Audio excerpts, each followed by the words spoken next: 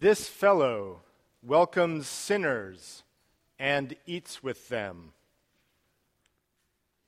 This fellow welcomes sinners and eats with them.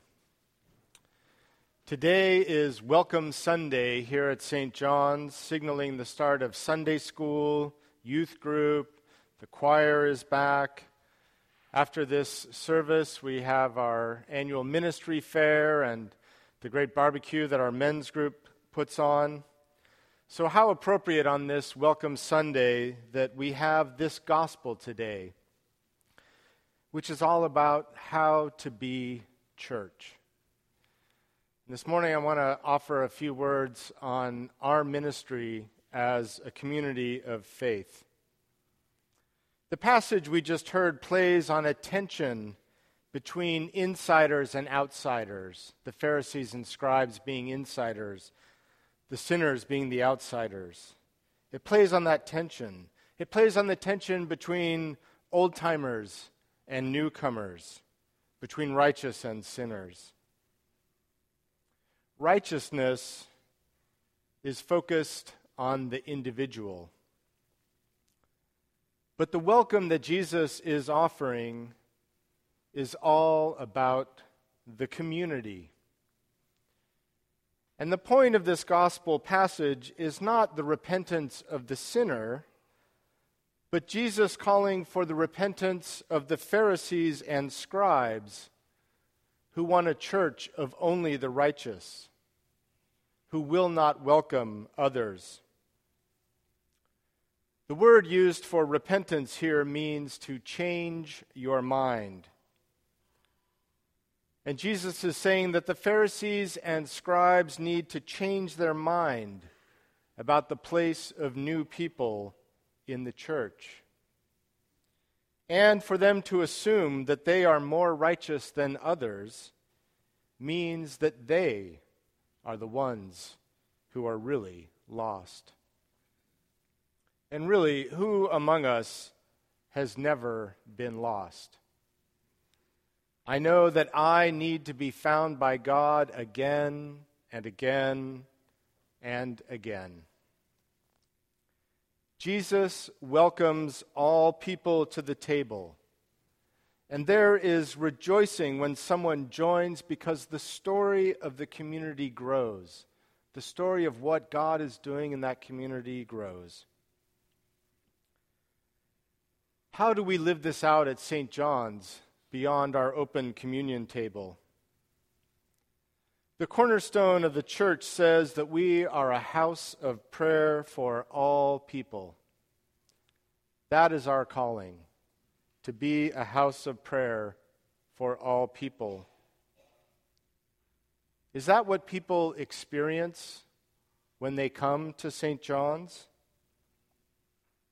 Is it what you experience?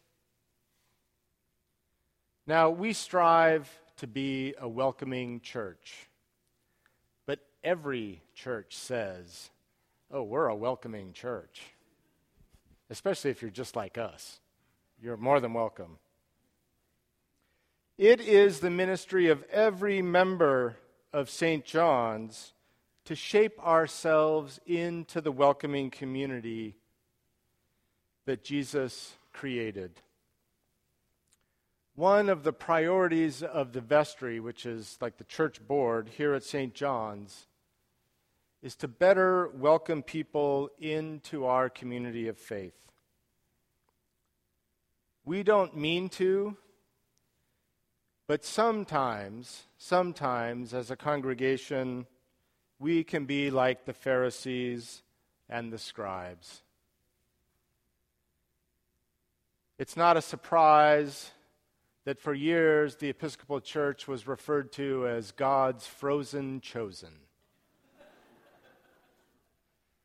Our new presiding bishop, Michael Curry, doesn't like that phrase. It's not really a good one anyway. He prefers to refer to our church, the Episcopal Church, as God's introverted church. Since welcoming is the ministry of the entire community, I want to encourage all of us to practice it today. at the peace, as you leave church, at the barbecue and ministry fair. Speak to someone you don't know. Find out why they are at St. John's. Share why you are at St. John's. Share what God is doing in your life. If each one of us committed to spending a few minutes each Sunday interacting with those we don't know before we started talking with all our friends, what would that look like? What if we did that? It might just look like a house of prayer for all people. The passage says that there is great joy in repentance. In this case, meaning when we change our mind, if needed, about the nature of belonging and community in fellowship with Jesus, welcoming all who seek him. Joy is God's desire for the church. That's really what it means for us to be a house of prayer for all people, to be a community where people encounter joy. May it be so with us. Amen.